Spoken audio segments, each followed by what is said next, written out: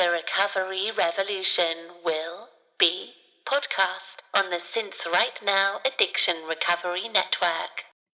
This is the Unruffled Podcast, episode 101.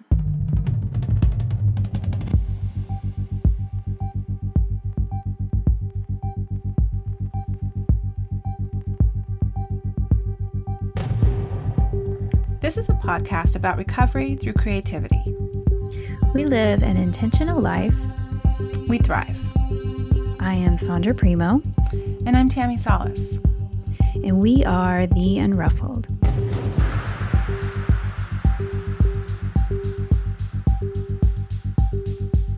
Hey, Sandra. Good morning. How are you today?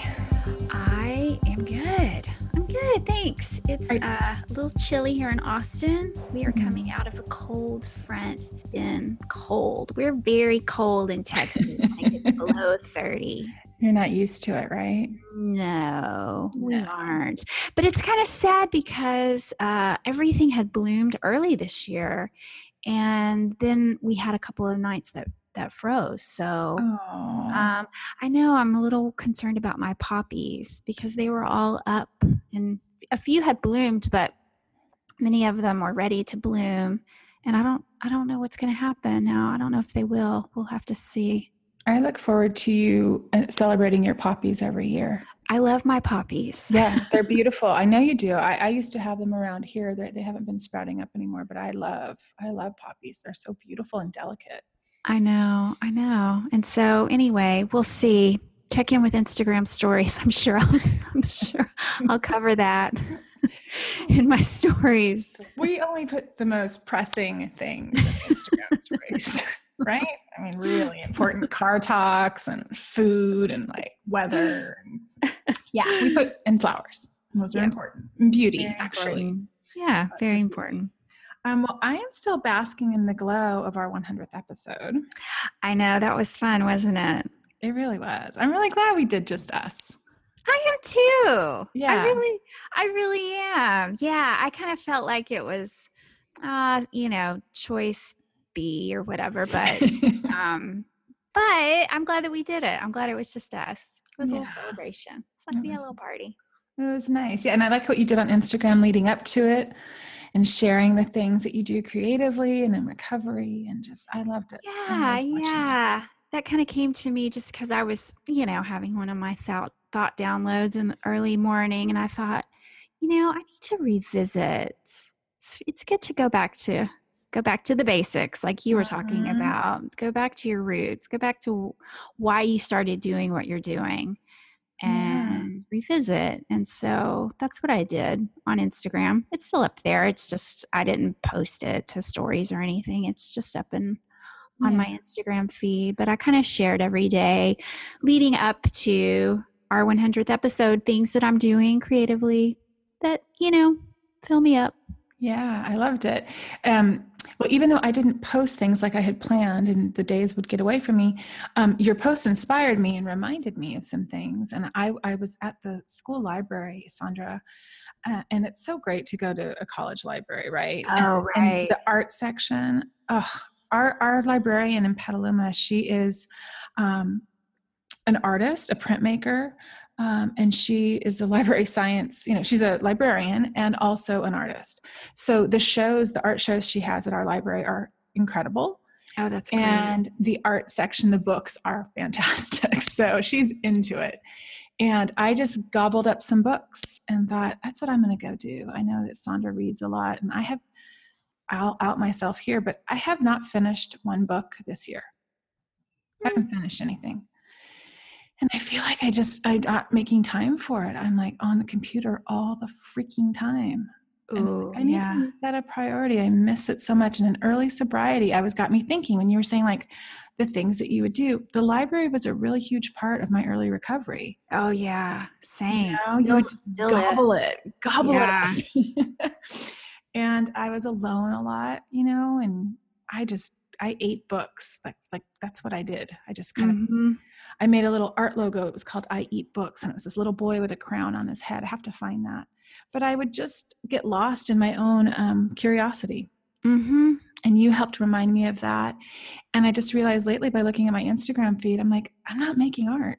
Oh, yeah. I'm dabbling. I'm following up on some projects. I am on the computer all the time, and I'm so tired of it, Sandra. Yeah, I'm done. I'm Totally done with the tired. computer. I'm done with the computer. I know we were going to talk about this off air, but I'm going to bring it up. You asked if I was going to do the 100-day project. Oh, yeah. And I was thinking I might do it if I didn't have to post it every day. That just means more time on Instagram and or the computer. And so I don't know. I'm going to have to think about it because I'm the same. I'm done being on the computer. As a matter of fact, I've had days in the last month where I haven't even opened my computer once. Now, it's not that I haven't been on my phone a bit here and there, because I certainly have, but I'm not even opening my computer, just not even doing it, because it just invites a whole host of things. If I want to write, I do it with a pen. Yeah. I'm having a reorg here of my thoughts, and our interviewee that we're having on the podcast today really prompted me to think about a lot of those things. And we can get to that when we introduce Dawn, but just about working all the time. And you've really inspired me, because we talked about boundaries on an older episode. And I was thinking about your hard stops, like you saying you start hard stop at 5. Mm-hmm. Hard stop. I'm not good after 5. No. I already know this, yet I push on till 10 sometimes midnight. And I'm like, and I'll tell you what, Sandra, lately what's been happening to me, I don't need to get into the gory, boring details of it. I'm messing up a lot on a lot of different things. Oh, right. And because you're not being able to give it you're burned out. You're done. Totally you're mentally done. Yeah. I made a really big accounting error in my personal life that shocked me into kind of like a come to Jesus moment. All these things have been building, all these little things, feeling overwhelmed, going, oh, everybody's busy. Every woman I know is busy. I'm no busier than anybody else, which I think is true. But I feel like I've reached this point where I'm just going to crack soon. Mm-hmm. And so when that big accounting error thing happened, I was like, you made a simple mistake that just made a really big impact on your life. Because you've been just trying to do everything. Right. It almost comes to the point where you have to weigh things and ask, what is this costing me? Yeah. Pushing it until 10 p.m. What is the cost here? I'm seeing it in my personal life, and I'm like, you know what? I'm not, and the Instagram, I love Instagram. I do. It's like a creative outlet. It has felt like a job lately. And it felt like, and nobody is keeping track of that stuff, right? I want to enjoy it like I used to, but I was just looking like, I'm not making anything to share. I'm just, I don't know what I'm doing. I don't know. I feel like I'm at this weird spot. And I think I just need a real heavy reset, a real big pause. Because like we say, nothing changes if nothing changes. Right. Asking for help and just all these little things. And I keep hearing them in meetings and talking with you. I hear, and I'm re-listening to old episodes. And I was like, I know the medicine. I just got to take it. Mm-hmm. I have to make it happen. So I don't know. That's been kind of swirling around for me. And I don't know, again, milestones, right? Just hit the 4-year, just hit the 100th episode with us. Like milestones there seem to be like a little, you think about things differently, kind of ponder your life when you have those kind of things happen. Oh, for sure. I'm just so proud of our 100 and all the listeners that, oh my gosh, so many nice new people donated to our Patreon account. I know. So nice. And all the comments in our Facebook group. And yeah. Mm-hmm. Go ahead. Oh, I was just going to say, and we will talk about this offline at some point, but I got some fresh ideas about Patreon. I know that a lot of our sweet supporters have said, you guys do enough. And we do enough, but I don't know. I thought about some things that maybe we could offer in the future, not anytime soon, but I got inspired with some ideas that some other creators are doing. Yeah. And so anyway. Well, that's nice. And then one thing I do want to hear about those. And then also something that someone said in our group, I forget where I hear things now, on Instagram, our group. But someone had mentioned, because we'd shared last episode how easy it was to donate. And maybe we haven't said that in our Patreon bumper. So maybe we can redo that at some point. But the link to donate, it's super easy because it's in the SoundCloud show notes. So when you click on the episode, there's links to Sandra's website, my website, Caitlin Schumacher's website, who does our music, and our Patreon account. So it's super easy. So if you're driving and thinking like, oh, I got to do that when I get home, it's another thing to remember. If you want to do it from your phone, it's super simple just to click on the link in the SoundCloud. Right. And they do take credit card or PayPal, I think. Yeah. So if your PayPal is already something set up on your phone, that's pretty easy to link up. It's just like we've been doing it for so long and I forgot, maybe we need to tell people how easy it is. Mm-hmm. So thanks to the listener who pointed that out. I was like, oh, that's something to share. I loved our interview with Dawn. Oh, I'm sorry. Yes. Do you need to promote anything? I do need to promote. Thank you, Sandra. See? My Groove course will launch today when this airs on March 11th. And so if you're not signed up and you want to, it's not too late, but today is the day. It's $33 for 11 daily emails with an essay, quotes, suggestions / homework, but I don't like to call it homework. And you get a live call with me at the end of the session on March 22nd, 2019.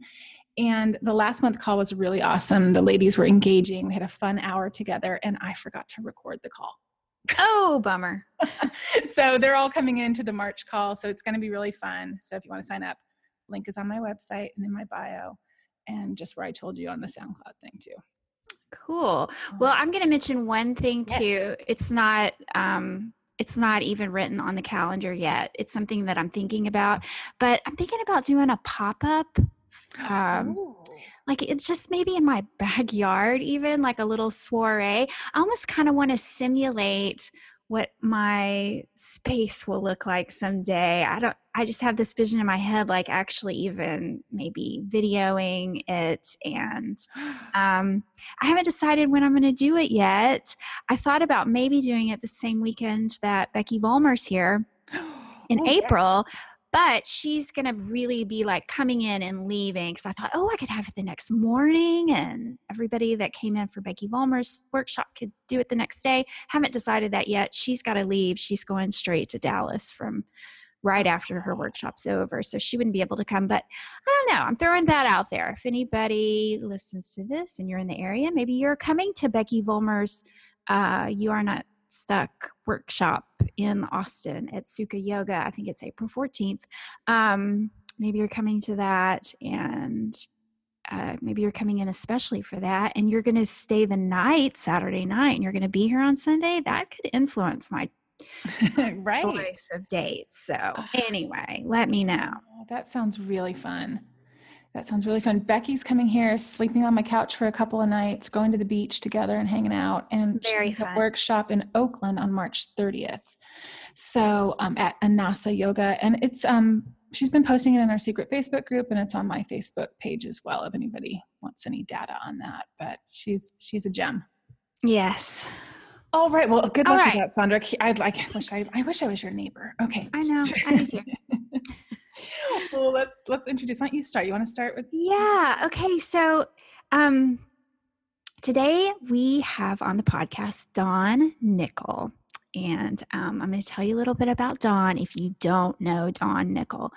She is the visionary behind the She Recovers movement, started her recovery from a substance use disorder and domestic violence in 1987, and also identifies as being in recovery from cancer, codependency, grief, and workaholism.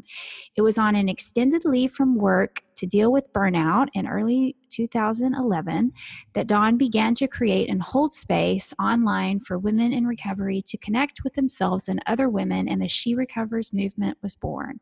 Dawn is trained as a certified professional recovery coach. She also holds a Ph.D. in healthcare policy with a focus on women who experience issues related to mental health, addiction, and intimate partner violence. Her greatest joy and life's purpose is to help women find recovery, realize their potential, and support other women to do the same. Dawn is currently writing a book to support that purpose. She is such a wonderful human being. Yes, she is. Oh, and if you don't know about the She Recovers movement, I was going to tell you guys a little bit about that. She Recovers is an international movement of self-identified women in or seeking recovery from a wide variety of issues, including substance use and eating disorders, other behavioral health issues, trauma, abuse, codependency, cancer, grief, low self-esteem, perfectionism, and other life challenges. We envision a future where women from diverse backgrounds have the access, resources, support, and freedoms necessary to cultivate individualized and holistic pathways in order to find health, sustain long-term recovery, achieve their potential, and help other women do the same. So She Recovers creates welcoming spaces and transformative opportunities, online and in real life, to connect, support, and empower recovering women. And if you want to find out more about them, you can go to their website at sherecovers.co, because they're in Canada. And on Instagram, you can find Dawn at Recovering Dawn, Dawn. And on Instagram, She Recovers is at she_recovers. And on Facebook, you can find the She Recovers page as well as the She Recovers Together page. There's about 250,000 people, women following that. Right. She also has a secret Facebook group, and I think that's the She Recovers Together, right? I'm not sure what it's called. It's a secret group, though, like our secret Facebook group. Mm-hmm. If you want to be in that group, just message Tammy or I, and we can get you in. Yeah. Well, I had a great conversation with her. I know we had about an hour of her time, and we wanted to honor that. So, we'll let you guys get right to it because it was packed. Right. Good stuff. Enjoy, Dawn. Good morning, Dawn. Good morning. How are you? Good morning, Dawn. Hi, Sandra. Hi. Dawn, tell our listeners where you're chatting to us from so that they know. I'm in beautiful Victoria, British Columbia, Canada. Just looking outside. We're having a little bit of a windstorm whip up, so it's going to be an interesting view out my window for the next hour, I think. But on the West Coast here. When we chatted with Seattle. Yeah, when we chatted with Peyton, so she's in Ottawa. Help me with my geography, Dawn. Ottawa is more on the East Coast. So if you think about where New York is, you go straight north and over a bit, you'd end up in Ontario, the province Ontario. Yeah. Ottawa and Toronto are both in Ontario. So you guys are far away from each other. You're on separate coasts. We're 3 hours apart for time zones. And Dara, our other event producer, is in New York City, and Shelly, our other business partner, is in Miami. So Taryn and I always have to get up at 6:30 in the morning for calls. Right, so we can work for everybody. Yeah. We've actually just asked them to change it for a while after 3 years. We said, we just need to not get up and the first thing we do is get on a business call. Right. But the time zones are a thing. Yes. We understand. So thanks for making time for us. We know that you're a busy lady. Oh, we all are. Yeah. Well, yes, women are freaking busy, right? We are. Well, Dawn, we record our intros separately, and so we've done your intro by the time we've gotten to this point. But can you let our listeners know maybe a little, like Sandra said, a Cliff's Notes version of how you came to the decision to quit drinking? And we want to talk and jump off from there into all the beautiful, wonderful things that you've created. But we want to give them a little bit of a background, and then we can go from there. Sure. Thank you. My guess. Two things I want to say is that when people ask me kind of about my recovery entry or my entry into recovery, I always have to pause because I want to say, which thing are you talking about? Right. So because we're all recovering from something, but definitely the beginning of my recovery journey started in 1987 when I went to treatment for alcohol, cocaine, pill, and marijuana addiction. And I was 27 years old. I had 2 little kids. And I'd spent the previous 10 to 13 years, I guess, just kind of experimenting with drugs and alcohol and had actually figured out very quickly. By the time I was 17, I knew I had a problem and that I shouldn't use substances. And the indicators were that I was ending up in overdose in the hospital, that, I ran away from home, I quit school, I was hanging out with people much older than I who were doing things that much older people do. And it was just kind of often a dangerous situation. So I knew by the time I was 17 that intuitively, I guess is the point, I knew that this was not the road I wanted to carry on going down. That all indicators were it wasn't going to end nice. I had my very best friend died. Other people around me were dying. And this was in a day when it wasn't the opioid epidemic that we have going on now. Things were pretty sane in the late 70s, believe it or not, compared to what's happening now. So I just never really followed my gut. I just kept trying to moderate or, try a different drug or, not drink as much for from the time I was 17 till I was 27. And then I was in a very abusive marriage, physically abusive. And that kind of is what brought me to my bottom. I needed to get out of that relationship, and I couldn't do that if I continued to numb out and get loaded. So I went to treatment to deal with the trauma of the violence and all the drugs that I had become addicted to. And I would say I did pretty well, in terms of how everybody's recovery story kind of unfolds as we do. I haven't had a drink or done cocaine since July 21st, 1987, which is going to be 32 years this summer, which blows my mind. No kidding.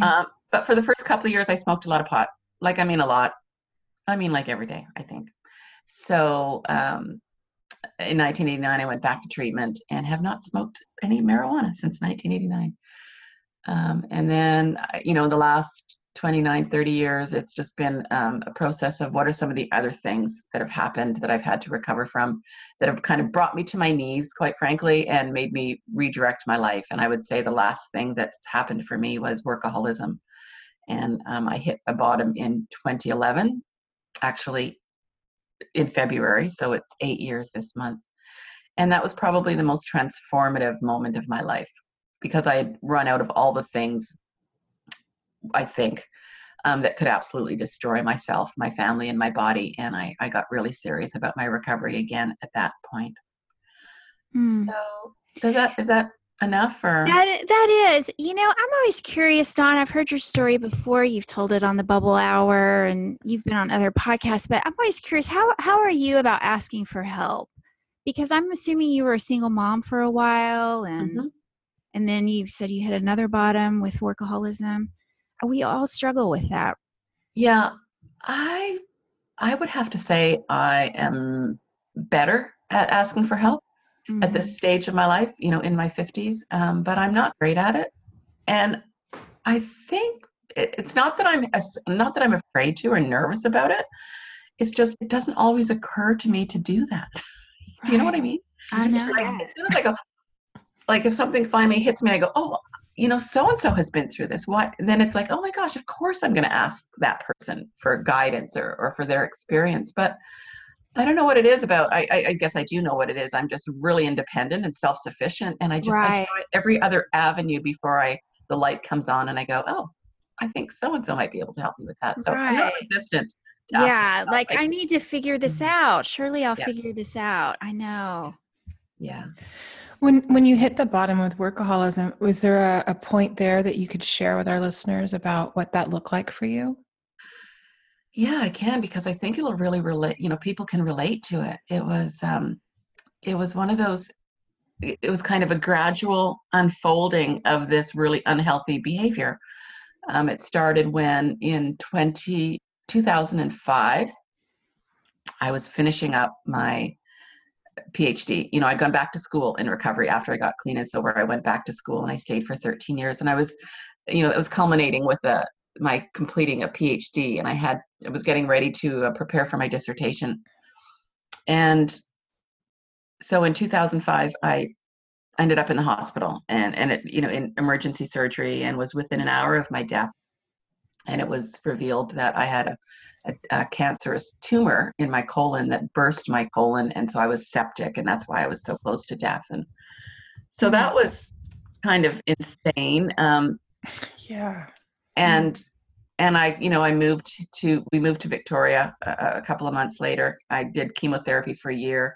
I had stage 3 colon cancer, and the way the colon had been perforated, the outlook for my survival wasn't great. So I spent a year doing chemo and thinking I was going to die, and actually not depressed at all about it, in some sort of elevated emotional, spiritual state. I just tried to make that the best year of my life if it was going to be the last one. And I did. It was amazing. It was beautiful. And then at the end of the year, the doctor gave me an all clear. And I remember two things. One, like, oh my God, I'm going to live. And the second one was, oh my God, I've spent so much money. I'm going to be in debt forever. Mm. But of course, I was just happy to keep living. So when I got the all clear, I kind of, at that point, I do also remember thinking, wow, I was addicted for so many years of my life. I wasted so many years. And then I was in school for 13 years, and not a waste, of course, but that was like a big chunk of time. And now I've just had a year of cancer treatment. I'm so behind on life. I need to really get moving.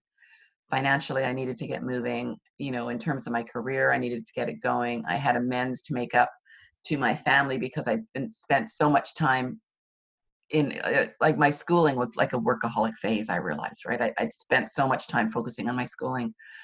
So rather than kind of change my life, I've just survived cancer and I can live happily ever after if I just take it one day at a time, I started going full tilt, trying to make up for what I saw as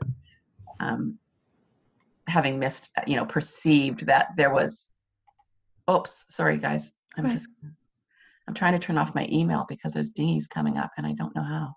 Oh, we roll with that too, Dawn. Okay. If you can't figure it out. It's fine. All right. So then the only other interruption is my granddaughter Marley comes for Mondays and she just came in to say hello. Aww. Hi, Mar. How are you? Oh, you have your glasses on today. Can I have a hug and a kiss? I have to go back to work, okay? Mwah. You look adorable in that turquoise dress. I'll see you in 1 hour. Okay, bye. Aww. Sorry. How old is she? She's 3. Oh, sweet Aw. thing. Incredible. Yes. Sweet thing. So she's my antidote to workaholism. Yeah. So anywho, where I ended up was just going faster and faster and trying to make up for lost time. So what the end looked for me was over a period of 6 years. So from 5 years, 2006 to 2011, 8 years ago this month, I decided that I needed to teach. Oh, sorry. I was going on the cancer. I ended up defending my dissertation in the boardroom of the Dean of Medicine at the University of Alberta Hospital because I just really needed to get it done. Then I came back to Victoria, did chemo for a year, then started back to work. I was teaching at the University of Victoria. I was doing chemo, so I could only teach one class per term for that year. I started doing consulting work in the areas of mental health, addictions, and intimate partner violence, which is one of my areas of expertise academically and professionally. And eventually, within the first year, I was headhunted into government to lead a large research team. So within a year of surviving cancer, I was running 3 careers parallel, full-time, each one. Wow. It got really, really crazy. At first I was good. I would only, I wouldn't work on weekends. And then I wouldn't work on Sundays. And then by the end of the 6 years, I was working probably 18 hours a day, every day of the week.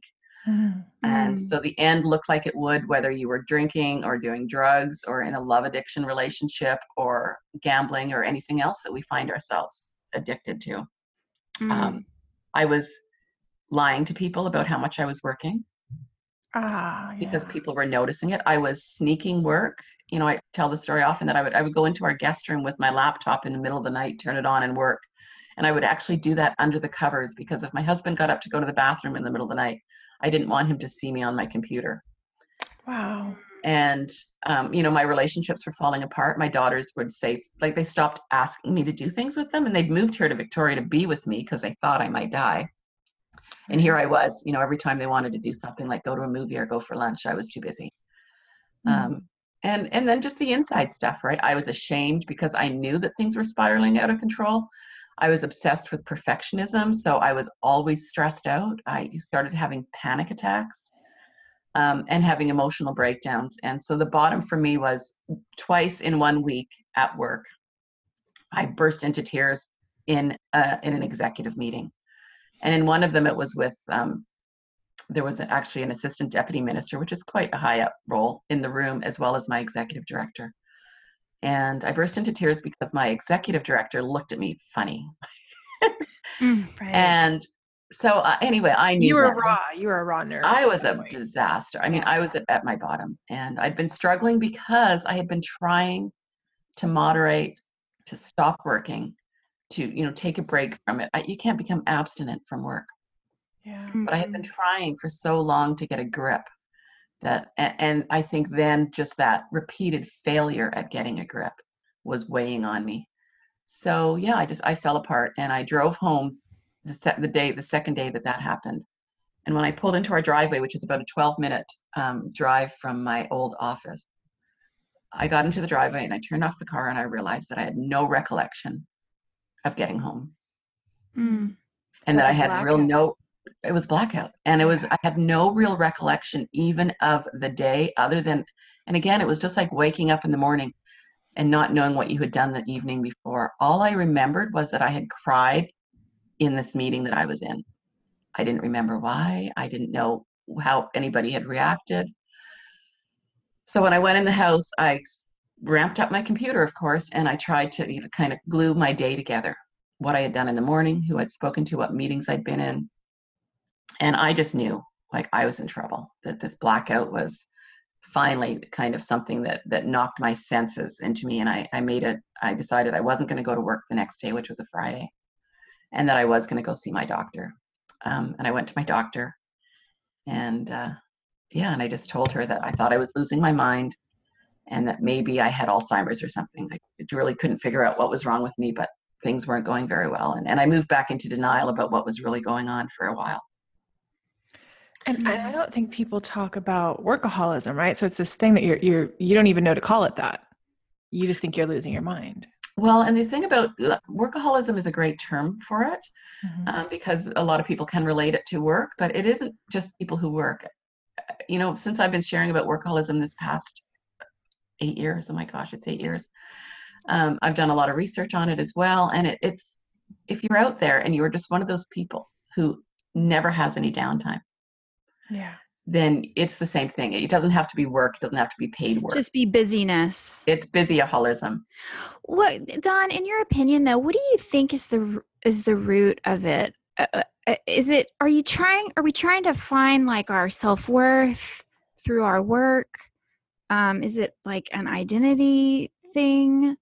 I think it's all of those things. And I think it's the same. It's just another avenue for numbing out.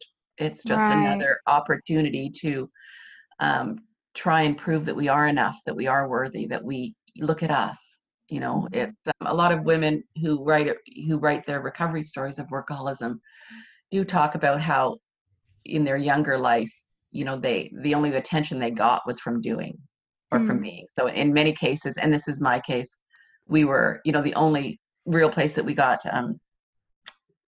recognition from our family was when we excelled in school, or excelled in, maybe there was something that a sport or dance or something. And so that we're trying to kind of recreate that approval seeking mechanism, because we can't give ourselves our own approval. The other part of it is, I truly believe this, is that we wire our brain. Our brain gets wired into this system where we get acknowledged, we do more, we go harder because we want more acknowledgement. So it's seeking, it's adrenaline seeking for me. I was going to say the adrenaline, and then like the dopamine hit from the recognition, and and I would say adrenaline is particularly at play here. Like the seeking of adrenaline is particularly at play with workaholism. Think about it when you're working on a project, or you're running an event, or you're doing something, and you've got a deadline and you've got to really give her. That I get off on that. Yeah, you get kind of high, and it is that feeling is sort of addictive. It's like, God, if I could just run here all the time, look how much I'd get done. Yeah. Right. Yeah. So I think that's it. And I just think like any addiction, like any unhealthy behavior, whether we're addicted or just, behaving in a way that is along the spectrum of addiction, I think it always goes back to those core issues from our childhood that we can deal with. We can find ways to heal and grow from. But those are the things that I always go back to, right? So for me, it still is always, am I enough just being me? Mm-hmm. This podcast is made just for me today. I want you guys to know. I'm sorry. Well, Dawn, I'm so glad we're talking. so I'm curious, how did you untangle all of this? How did you get healthier? How did you step back and figure all of that out? Well, I went to my doctor, as I said, and I just said, like, there's something going on with me. And we kind of talked a little bit about what had happened. And she said, you need some time off. Like, your nervous system is on complete overload right now. And you need to unplug and step back, and you need to rest. And we don't even know what we're dealing with here, she said, until you kind of do that. And then we can recalibrate. But first, we just need to, like, totally take you down 14,000 notches. That's got to be hard, though. Oh, I just looked at her and I said, like, you mean like a couple of days off? And Right. She said, no, like, I mean, it's going to be a long time. It could be months. Wow. And I was, there's just no way that was going to happen. But I did eventually agree to take a couple of days off. And to be honest, as soon as I went home, what did I do? I came home, and I think I just told my husband, and I hadn't heard him for, I don't know, months, maybe years. But he just looked at me, and, to be fair, he kind of looked at me with a little bit of disgust and said, oh, okay. So, like, you're going to listen today to what your doctor told you. Everybody who loves you has been telling you for like 3 or 4 years. What's so special about today? And, that really hurt. And Yeah. I did. I unplugged for just a couple of days because I thought I'm going to completely unplug. I told my work people, very, very hard for me to give up control. Control is a big issue. But I said, I'm taking 2 days off. I'm not checking email. I'm not doing anything. Don't phone me. Pretend I'm dead. I'm just like, I need 2 days. And in being unplugged in 2 days, I had nothing to do but actually reflect on how screwed up I had become, on how messed up my life was, and how I had ended up in a place that was the opposite of where I'd always wanted to be. When I gave up the drugs and the alcohol and the unhealthy behavior and, the abusive relationships, all I wanted was peace and time with my family and time enjoying the simple things. And I had lost touch and track of all of those things. And it really only took me a couple of days to realize how messed up I was.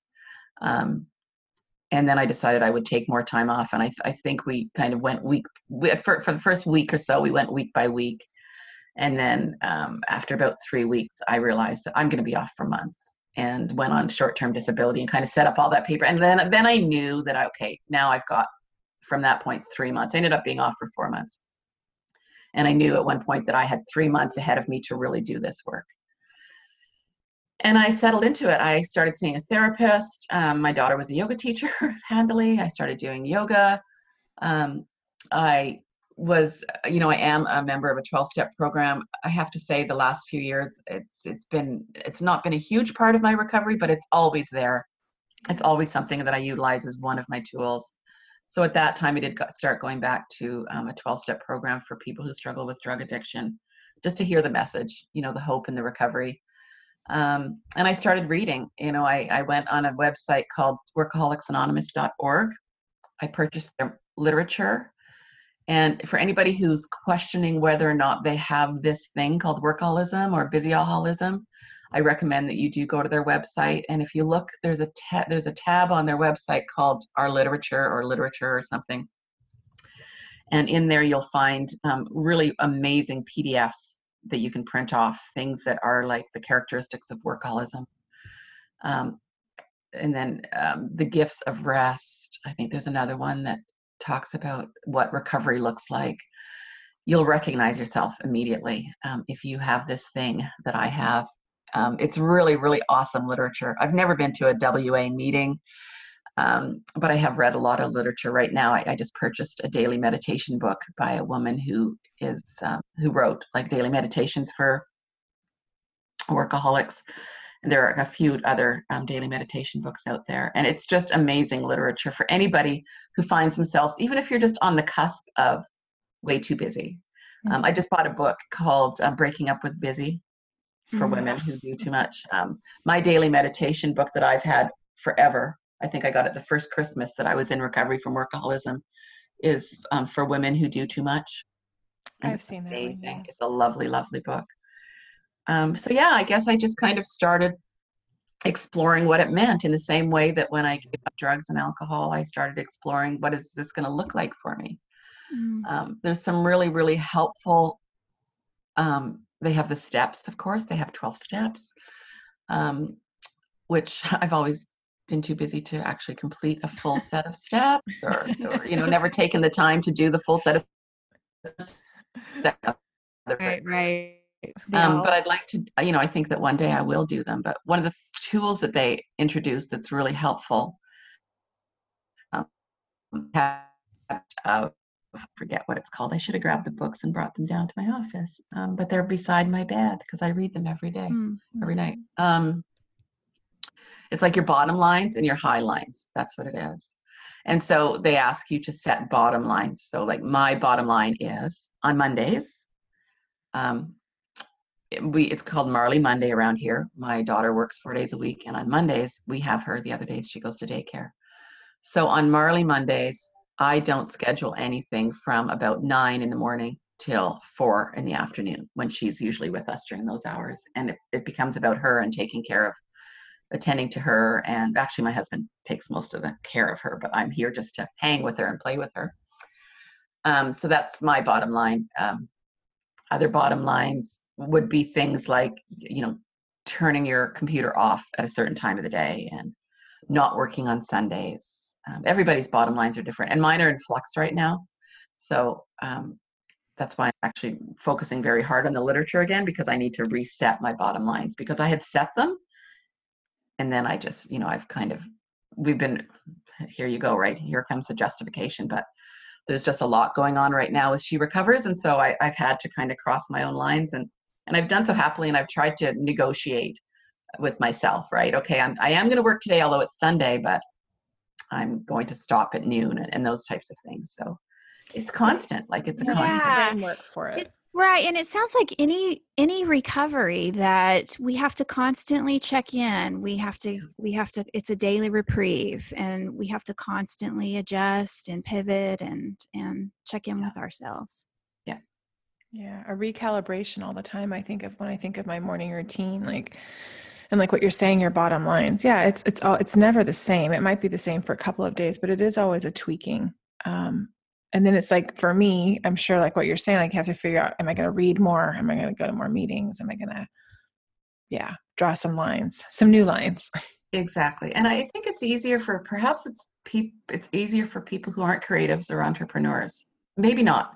But if I knew that my workday was 9 to 5, because I go into an office from 9 to 5, it's easier to manage that than being an entrepreneur and a business owner. I agree. Like if there's a lead, if I've got somebody wants to talk to me about sponsoring our upcoming Creating Connections tour, I'm not going to say, I'm sorry, I can't speak to you till tomorrow at 6 o'clock because I don't work on Tuesday. You know what I mean? No, I know. I hear you. So, but that's, I have to be careful that I don't use that as a justification to just go hog wild on work. So I am in a process now of, I ordered this new book. I reordered my Workaholics Anonymous book because I give them away all the time, because I'm always, oh, well, you're a workaholic, you need this book. and then I give it away when really, this one I've committed to not giving away. If somebody else needs one, I'll order them one, but I need to get into this one. I need to really read it word for word and pay attention. So that's my goal. Hey, Unruffled listeners, just popping in mid-show to remind you about our Patreon fundraising campaign. To date, we have produced almost 2 years worth of content and have over 500,000 downloads. We can hardly believe it. If you like what you've been hearing and appreciate our weekly consistency, you can be a patron of this show for as little as $1 an episode. To donate, please go to patreon.com/The Unruffled Podcast. Thank you for your continued support of the show. Now back to it. Oh, all these things, how they intersect and relate. You're having the tools of wanting this life, giving up drugs and alcohol, like you said, and this goal of what you wanted. And then to recognize that, or to know that you needed to ask for help in some way, Dawn, and then to actually listen to it, sit in it, be super uncomfortable. I'm sure it was really freaking uncomfortable. It's devastating. Yeah. It's devastating. Because when we're the busyness, Sometimes, I mean, like I said, all women are, like every person is not just women, men are busy too, but there's this thing, like, I don't know what, it feels like an insatiable hole to fill sometimes, and I think with getting sober and kind of what I've heard when I heard your story there was that, I feel like I'm making up for lost time too.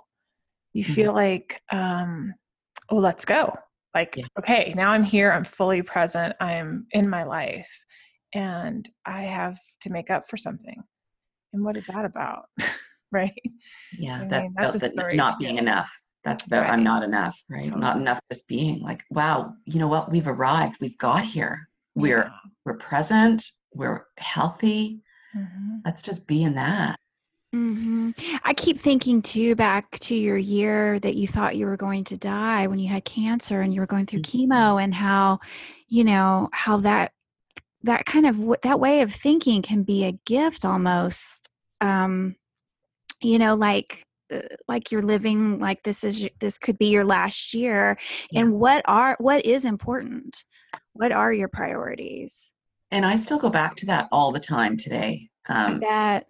Like that, the way I look at it, I've had 2 potentially terminal illnesses, addiction that I almost died from. And like literally I was within an hour of my death in one overdose, I'm sure. And then cancer, again, within an hour of my death. I mean, if you don't take that and do something with it, then shame on you, right? And that's, maybe the shame of it was part of it too. When I hit the wall 8 years ago, was like, gosh, I was given this gift twice and I've just been pissing all over it. What is that all about? So I really, really do try today, as much as, it's still a renegotiation. I'm not in crisis with my workaholism. I don't mean to give that indication. I'm renegotiating and kind of figuring some things out, because the new normal and, our new schedule and the things that we've got going on are going to demand a lot of me and all of our team. And we all are focusing on, okay, what makes sense. We tried to do the unplug Sundays, like we were all going to unplug. And like Peyton and I were just cheating away every Sunday. So just kind of, okay. So even yesterday, Shelley said, okay, no checking email or anything today. And I just finally copped it. I said, listen, I am working today because I'm not going to work tomorrow, but thank you for the reminder, right? It's right. But it is just about, and our society, it's like, again, you can relate everything back to, I could be talking about wine instead of work. It's the same thing, right? You end up at this place where you're like looking back when you stop drinking or you stop working workaholically, the shame and the guilt and the remorse and and what am I going to do with my time? And all of the same things happen. And just like wine is such a big part of women, like kind of the female culture, I guess, all the work that people are doing around that. Being busy, whether it's work or volunteer or with, running your kids around, being busy is a badge of honor for women. Totally glorified. Totally glorified. I try, and I don't do very well at it, but I really try not to say I'm busy anymore, because it clangs in my ear. I go, oh gosh, there's that word again. I try to say life is full. True. Yeah. A different framework for it, a different word. Yeah, you're right. It kind of can shift it. Right. Or life is meaningful, and and that can apply to anything, whether it's time with your family and and time serving your purpose career wise, or however you're doing it. Right. When you had this downtime, Dawn, I believe this when the Facebook group was born, when She Recovers. When you can you tell us a little bit of how that started? Kind of. Well, what happened was I started blogging. Okay. Yeah. And the interesting thing about my story is that in my deepest addiction, like when I was in an abusive marriage, and thoroughly addicted to cocaine and champagne, that period of my life, doesn't that sound? Sounds. Yeah. And actually living in an A-frame on the ocean, on the coast. I mean, it was just, I always look back at it now and it was like insanity with a view, man. It was insane. Insanity with a view. I love that. It was incredibly, it was kind of ridiculous. But anyway, sorry, I lost my train of thought there. What was the question? How you started blogging. Oh, right. First. Yeah. Yeah. And you're writing, yeah. Something about that time, I was always, I used to journal, as many of us do. And I remember being in that A-frame, being battered and battering myself and my own body and, trying to take care of my two little children. And, like there was lots of money and like everything looked great on the outside and I was just dying on the inside. And I remember writing and having to hide my writing. And I decided that I loved writing and I was going to write. And I purchased a typewriter at the time. I mean, this would have been like 1980. It was just before I went to treatment, like 1986. Purchased a typewriter, bought this, I can't remember, it was something you got out of a magazine where you could take a how to be a writer course. Mm-hmm. Did the how to be a writer course, started writing, and I remember telling somebody that I was a writer. My mom was with us visiting one day, and it was a new landlord when we were moving into the A-frame. And I was trying to convince them that, that we weren't drug dealing crazy people, that we were actually quite normal and that I was a writer. I said I was a writer. That's how I made my living. And of course, my mom, she's dead now, but she laughed for years. She said, remember that time you just said you were a writer? And of course, I wasn't a writer at all. I wasn't anything except I was a drug addicted mom in a crazy relationship. But I set that intention that I was going to be a writer. And I wrote off and on through the earlier part of my recovery because I was always writing steps. And when I would write steps, I would go, oh, this is actually really good stuff. I should be a writer again, or now. So when I went on my leave 8 years ago, I started blogging and I started a blog called Recovering Dawn. And I fell back in love with writing and wanting to write. And I was writing about workaholism and about recovery and all the things. And I wrote every day and it was very meaningful to me and I loved it and I realized I wanted to do more of it. So when I went back to work after 4 months, I only went back to my government job. I gave up consulting at that time and I gave up teaching. And I knew that I had to work really, really hard, that my job was to work like a normal human being. And I did that for about 5 months. So I knew that I couldn't blog every evening and work all day. So at that time, when I went back to work in June 2011, I switched over to Facebook. Taryn suggested that I do it. I had a Facebook account, but I never used it. I didn't even know what it was. I actually ended up setting up a She Recovers friend account instead of like a fan page originally. And now I still don't know how to get rid of it. So it's on She Recovers friend, and they're always trying to friend it. And I don't even know how to get into that account anymore or get rid of it. So June 2011, I started the Facebook page with Taryn's help and was blogging, went back to work and stopped blogging. And in November of that year, I got laid off. The downturn in the economy worldwide had created an opportunity for the branch that I led to be disintegrated because we were cost recovered. So all the work we did had to be paid for by other departments in government, and our executive director was afraid everybody was going to run out of money. So they dissolved our unit and everybody lost their jobs, which was devastating for everybody else on my team. But because I was management, I got a really beautiful package, like a beautiful kind of go and sit on a beach and figure out who you want to be and how you want to be in this world package. And I'm so grateful for that. So now not only did I have, and to be honest, I had actually nailed in the working like a normal human being thing in those 5 months. So I was quite proud of that. But so then I had a year to figure out what I wanted to do and decided that I wanted to do more with this She Recovers thing, which was at that time just a Facebook page. Mm-hmm. So we started planning our first retreat for November 2012. And I took a recovery coach training course.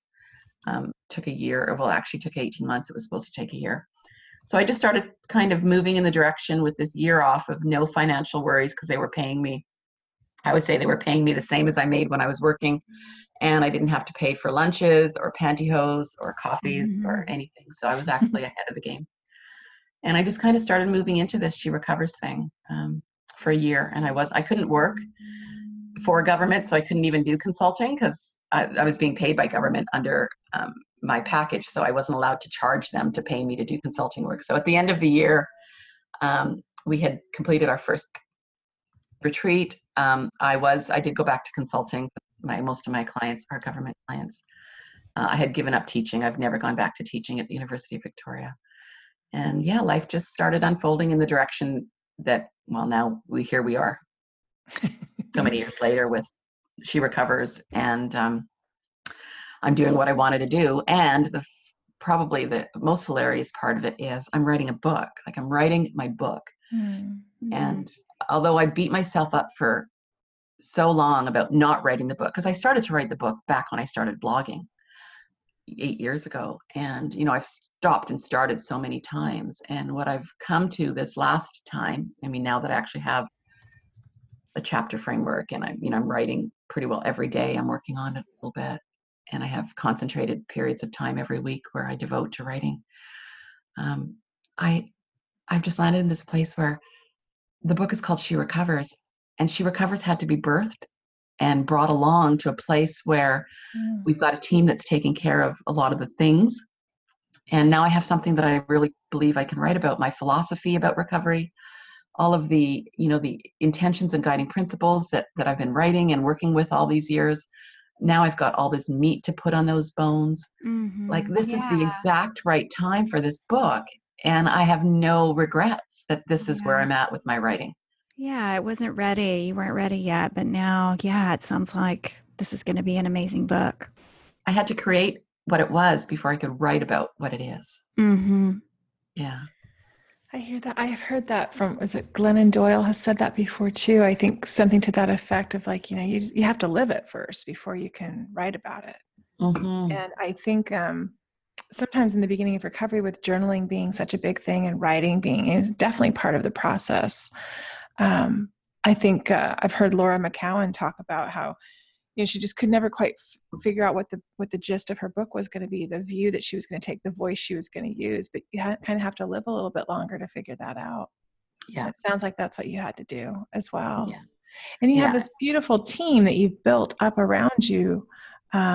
Your daughter Taryn Strong, and Peyton and Dara, and now you said Shelley is a new partner as well, right? Yes, she is. And she's down in Florida. Yeah, Miami. Yeah.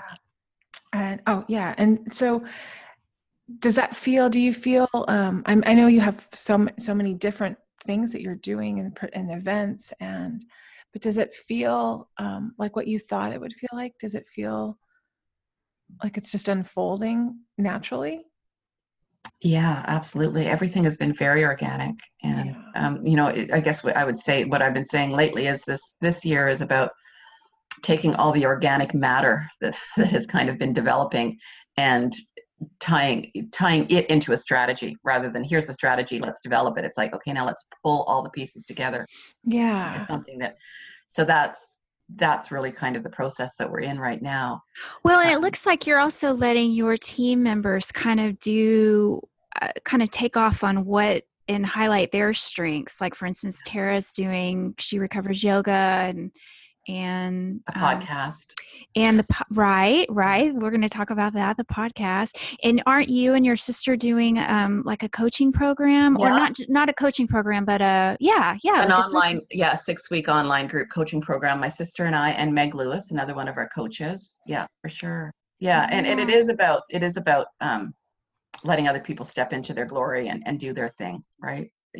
Peyton's created She Recovers dance, right? And, Taryn's doing so much more, and she's also taking on a lot more of the kind of the executive function piece of things. So yeah, it is time. I mean, it is about this year for me, and when we set our intentions on our team, it is about me, and I'm not very good at it, like really getting out of the nuts and bolts of everything, which I'm not doing very well right now. I mean, if they were listening to me, right, they'd just be going, oh my God. Laughing and rolling their eyes.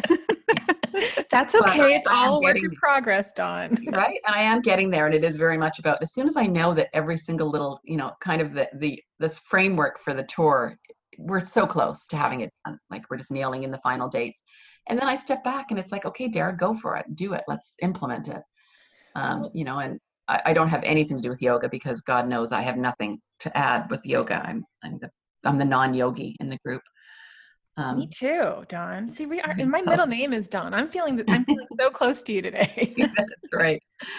So yeah, it is about letting go and focusing on what I want to do now. And it's exciting. And I guess what I would say is what all, the question is kind of, are you getting something like, are you getting what you intended out of this? Mm-hmm. The very first thing that I got out of this thing that turned into She Recovers was when I was blogging, and I would write about my mom dying and recovering from that, or recovering from cancer, or, recovering from drug addiction, or whatever. What I got out of it was when somebody else would come on and leave a comment and say, share their experience and tell me that somehow just reading what I had written had helped them. That's the thing that I think drives me always. When somebody, even on Facebook, and it doesn't have to be me anymore, but when somebody goes on our Facebook group and says, blah, blah, blah, something happened, and 20, 40, 60 people go on and go, yes, exactly. And in my experience, that's still what I'm looking for. I'm looking for that connection and the support that I see, whether I'm a part of it or not. That's what I wanted to create. And that's what's there. And that's what's there regardless of whether you have 5 cents or not. The Facebook group is free. The meetups that we're organizing out of our foundation, they're free. It's this kind of creating the space for women to connect, support, and empower one another is what She Recovers is all about. It's really that, and our 10 intentions and guiding principles, which just put another layer on what that means, what connection, support, and empowerment means for us. It's so simple. It's such a simple model, because all you need is 2 women who have. I was just going to say, in the end, it just comes down like sister to sister, hand to hand. And that's something, that's the basis of it all. Yeah, I know it's been your experience as well to create that type of space, and so you step back and you watch, and you don't have to be a part of it. Like, you don't have to be in it. You can just watch it unfold. It's a natural, organic unfolding of what women need and what we want and what we're able to do and provide for each other. Absolutely. And that kind of always, I always say, like, just to be seen and heard, right? That's kind of the crux of, I think, what every human wants. And when we have that with one another, and for women, for sure, there's just some magic that happens there. And so when you're guiding principles, and when you say that we're all recovering from something, that speaks to so many women. I mean, it applies to everyone, every human. Yeah, but I think that it's so beautiful because it doesn't have a label, it doesn't have a stigma, it's just this really beautiful thing that you've the way you've phrased it, Dawn, and the way you've created it. I think that's why women, it just absolutely resonates with. Well, and I think that's, other than the fact that it's absolutely true, I think it's quite intentional that we that's our jumping off point. I use the example of women who come to a retreat or a workshop. And, in the beginning, we might say, tell us what brought you here. That could be what you're recovering from. It could just be, how you heard about us, whatever it is. And the number of women who have come and just, been cautious about that and said, oh, I'm here just because I heard about it and I wanted to check it out. Or, I'm here because addiction runs in my family and I want to understand it better to help other people. Just people can disclose what they want. And the women who, I can tell you, now, some of the women who are my closest friends now came to She Recovers, not disclosing that they were the person that addiction was running through their life. They weren't lying. It runs in their family. It's just they're the ones running with it. Right, because you made it so inclusive. Yeah, and it's not scary. Like, and God bless 12-step programs. I would not be here without mine. But from listening to women all over through all these years that we've all been doing this work, they don't want to sit down and disclose or admit, even ponder whether or not they are that word, and it keeps them away. Mm-hmm. So this is, I always joke and I say, that one of the things that's happened as She Recovers is a lot of women come in and they, they are absolutely never going to those meetings again because they went once or twice or whatever, and it wasn't for them. And for some of those women, after a number of years of connecting and communing with women in recovery through our platform and the people they meet through us, they get to a point where they're going like, I'm going to go to one of those meetings because I want connection. And now I'm strong enough to go in and I'll say what I want to say about me and my recovery. Yeah. So it's kind of like a backdoor thing for for people to find their way into a 12-step recovery program, which I think is really beautiful. I don't think it's for everyone. It just definitely isn't. But it's for more people than we think. After a while, people kind of come to it on their own in some instances. I like that back door. Yes, we've been seeing that in our groups as well. Like people having a little bit of sobriety under their belt first and thinking like, I still need in real life. So I'm going to give it a go. I'm going to give it a try. Exactly. And really a lot of support within our Facebook group too, of people saying, yeah, give it a go, Yeah. But I think you're right. If it's not for you, I mean, I didn't walk into the rooms until I was 7 months sober. And, but yeah, it's the back door. I think I did the back door too. Yeah, that's a good way to put it. I like that. Well, Dawn, so I know there's lots of things going on. You mentioned a tour. Can you tell us a little bit about what that is about? Yeah. So we, I think, as you know, we did She Recovers in NYC in May 2017, and that nearly killed us. It was awesome. Wasn't it? And then we did She Recovers in LA this past September, which didn't kill us. And it was so amazing, and we loved it so much. But we knew before we did it, I mean, we knew planning it that we were not going to do anything in 2019. It takes everything, right? I mean, yeah, it's a big event. and so we decided that we would do something. We weren't going to do anything. We didn't know. And then we decided, yeah, we're going to do something, but we'll do it in 2020 because that's far enough out. And quite frankly, now the third time around, what we're finding is we have so many systems in place. It does get easier every time. So we're going to do She Recovers in Miami, May 1st to 3rd, 2020. We're extremely excited about that. We're going to be making some announcements about that in March. What are the dates? May 1st? May 1st to 3rd, 2020. All right, perfect. In Miami. And yeah, so we'll be launching registration hopefully by the end of March. But what we decided we wanted to do in 2019 was, because, we have these event producers, right? Dara's our exec event producer, and Peyton is like just every bit as talented. They're very, very different, but so complementary. We wanted to do events, and we decided, well, let's just go from city to city and do one-day events. I know, Tammy, you were at our Sacred Pause workshop in San Francisco. Yeah. A year ago in February. Yeah. Yeah. And so it's kind of something like that, only a little bit different. We're calling it our Creating Connections Tour, and the tag or colon, bringing together recovery seekers, service providers, and advocates. So the intention is a little bit different. It's really to get into a community and let people know what exists. So we want to invite, in some cases, it's treatment centers. In other cases, it's therapists or nonprofits that do work in eating disorders and trauma and violence, like all of the things. And we just want to kind of bring people together to have a little bit of a connection and conversation. So it'll look similar to a Sacred Pause in that there will be delicious food and connection, a long period of kind of eating and connecting. We always like to go an hour and a half to 2 hours just on that. I thought it was great. That's key. That was a really important component. Do you have a schedule set, or is that still developing? It's close to being nailed in, but I can tell you, and then we'll also have speakers. And in most cases, there will be yoga, but yoga will be either at the beginning or the end of the session so that it's kind of optional. Mm-hmm. That's for you and I, Tammy. We'll be in the corner. There you go. So we're going to be in Chicago on April 6th, and we're launching that this week. Ooh. And that's an evening program, so that we actually end off with candlelight yoga. Nice. That I think will be lovely. And I mean, even I would go to candlelight yoga. Well, if you can do savasana the whole time, just lay there. Well, I mean, I do that in the light of day too. I do that at every retreat. But me and Dawn need to have our own yoga designation program where we just stay in savasana. It's called Yin Yoga, I think. Right. Exactly. Perfect. So that's, and then in June, we're going to be in Toronto, June 9th. We're going to Nashville, August 3rd. Wow. I know. Vancouver, September 8th, Seattle, September 14th.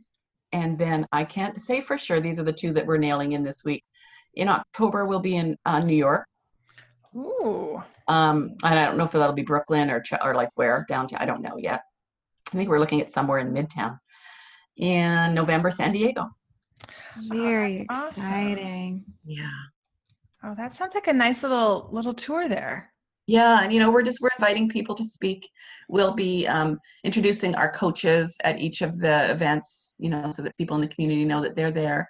Because most of our coaches are starting She Recovers sharing circles where they live over the next year. So it's about letting people know that we exist, but also letting everyone know what else exists in the community for women who are seeking support. Great. Wow. And these are also more accessible too for those people that can't go to the big conference. Yeah. And we're going to do a sliding scale registration, so that, I think the way it looks is there's like 3 prices, right? 1, if you need a subsidy, 1, if you just want to pay what it really costs. And then for anybody who's able to pay a little bit more, that will help subsidize. Nice. I like that. Yeah. It's very thoughtful. What I wanted to ask you, I know we're getting towards the end of our time, but I wanted to ask you, so is Taryn doing the podcast on her own, or will that be with you, Dawn, or for She Recovers? So Erin Wickersham, who's our blog manager, and Taryn will be doing, and it's a very different podcast. Here's what I think. I think there's so many, it's more like a blog cast. So there are so many of you doing great work with podcasts out there. Taryn's been wanting to do a podcast forever, and I've just been saying, we don't, this, I would like to find the time to listen to the excellent podcasts that are already in place. I don't know that we need another one. Let's just support the ones that are out there. And so we came up with this idea, or Erin and Shelley, our new partner, Shelley actually came up with the idea originally, and then Erin and Taryn kind of pulled it together. And that is, we have such amazing people in our community. We want to reach out to them and kind of have them contribute some of their writing, like a blog post or whatever they're writing, some beautiful pieces of writing, and then have them do an audio recording of their writing. And the podcast will just be audio recordings. Oh, that's so interesting. So like 10 minutes, 15 minutes max. We might reach out to you guys to say, who do you think might want to contribute? Oh, I know someone, Sandra. Well, Sandra. Yeah. But yes, we would be happy to help you with that. Yeah, for sure. Right? Does that sound cool? It does. And you're right. We have so many talented writers that, write about their own specific things too. It just really speaks to the whole mission behind She Recovers, I think. Yeah. Because everybody has their specific thing. Yeah, we're all recovering from something. And, the other most important principle for us is that we have to be supported to find and follow individualized pathways and patchworks of recovery, right? So not only is the content like we're all recovering from something, but and we do it about 1 million different ways. So, right.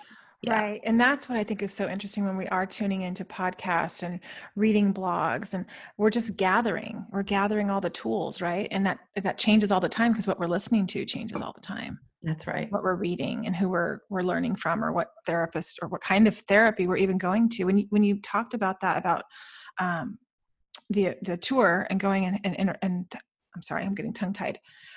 What came up for me was like, I don't know anything about EMDR therapy, and I don't know where to go to ask or to think about that. I know people in recovery are talking about it, yet I don't fully, which I know I can go Google something too, but it's almost nice to kind of hear someone's experience and to kind of push off from there.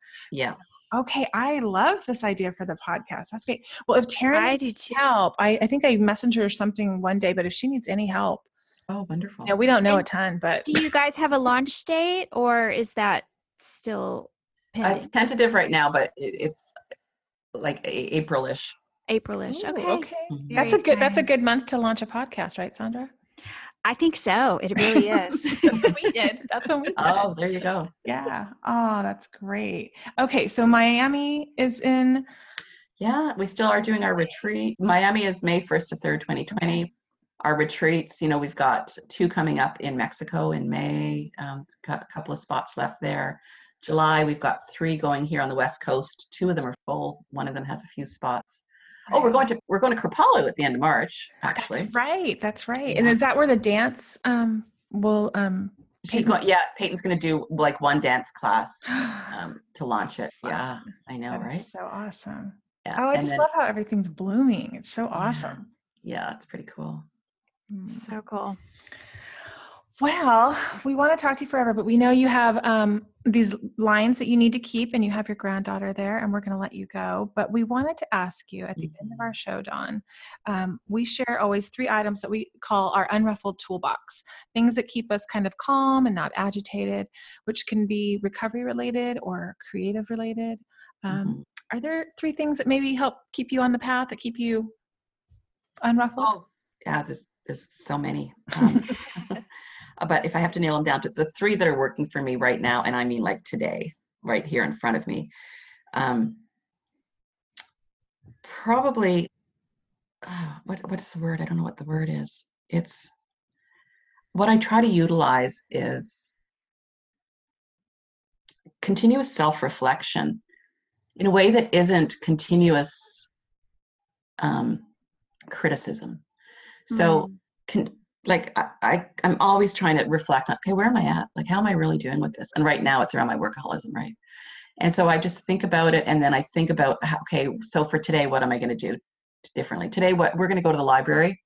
I'm not taking my phone with me. There are some things coming up today that I should, even though I'm not working per se, I should be watching for some emails because there's something important that I have to sign.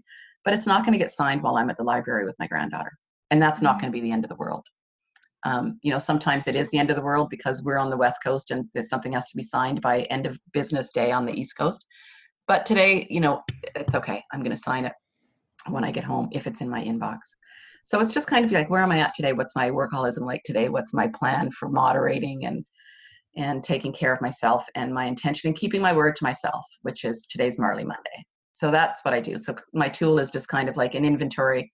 I don't take it at the end of the day every day because I'm exhausted, but I try and kind of set up my day. So it's kind of a self-reflective exercise where I'm going to plan out my day. And that's really helpful for me, kind of do my bottom lines and my high lines. The second thing is, and I can't say enough about this, it's lattes. I bought an Aerochino frother. I've never been so happy in my life. I swear, like it's just, oh my gosh. Like a little indulgence, right? That it's at your house. It was $100 Canadian, 80 US. And it's the best purchase I've made in a really long time. I absolutely love it. That is so wonderful. That's the second one. Love it. And then the third one really, I guess the tool is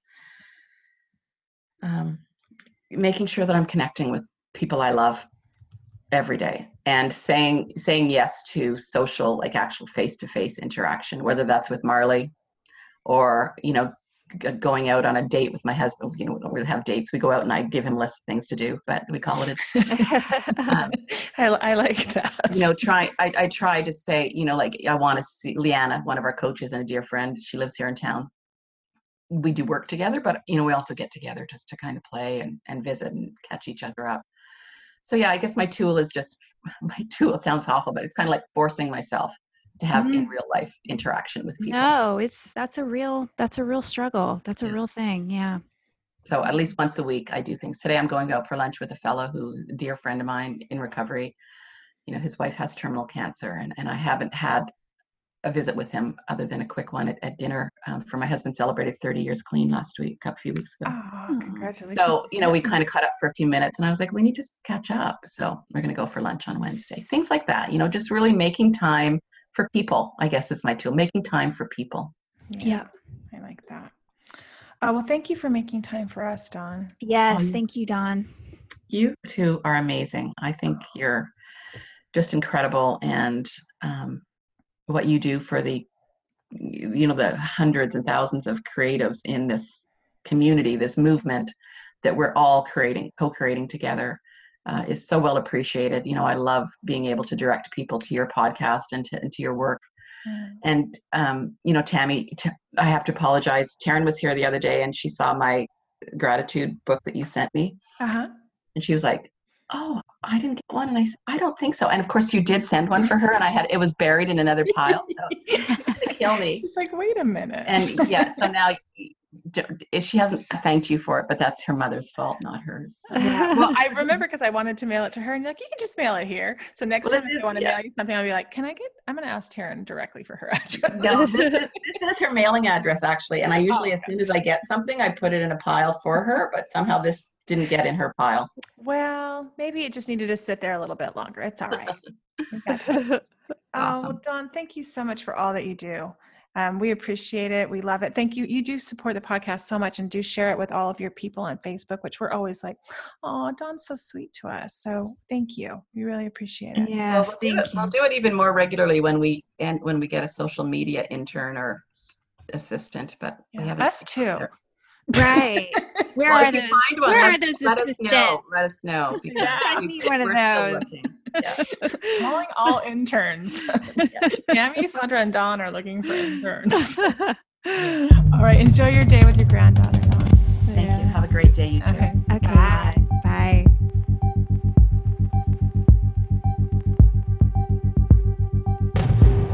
The Unruffled podcast was created and produced by Sandra Primo and Tammy Salas. Our show is edited and mixed by Steve Hecht. Original music composed and performed by Caitlin Schumacher. Original artwork created by Tammy with the help of graphic designers Chris Aguirre and Amy Lanier. Thanks for listening.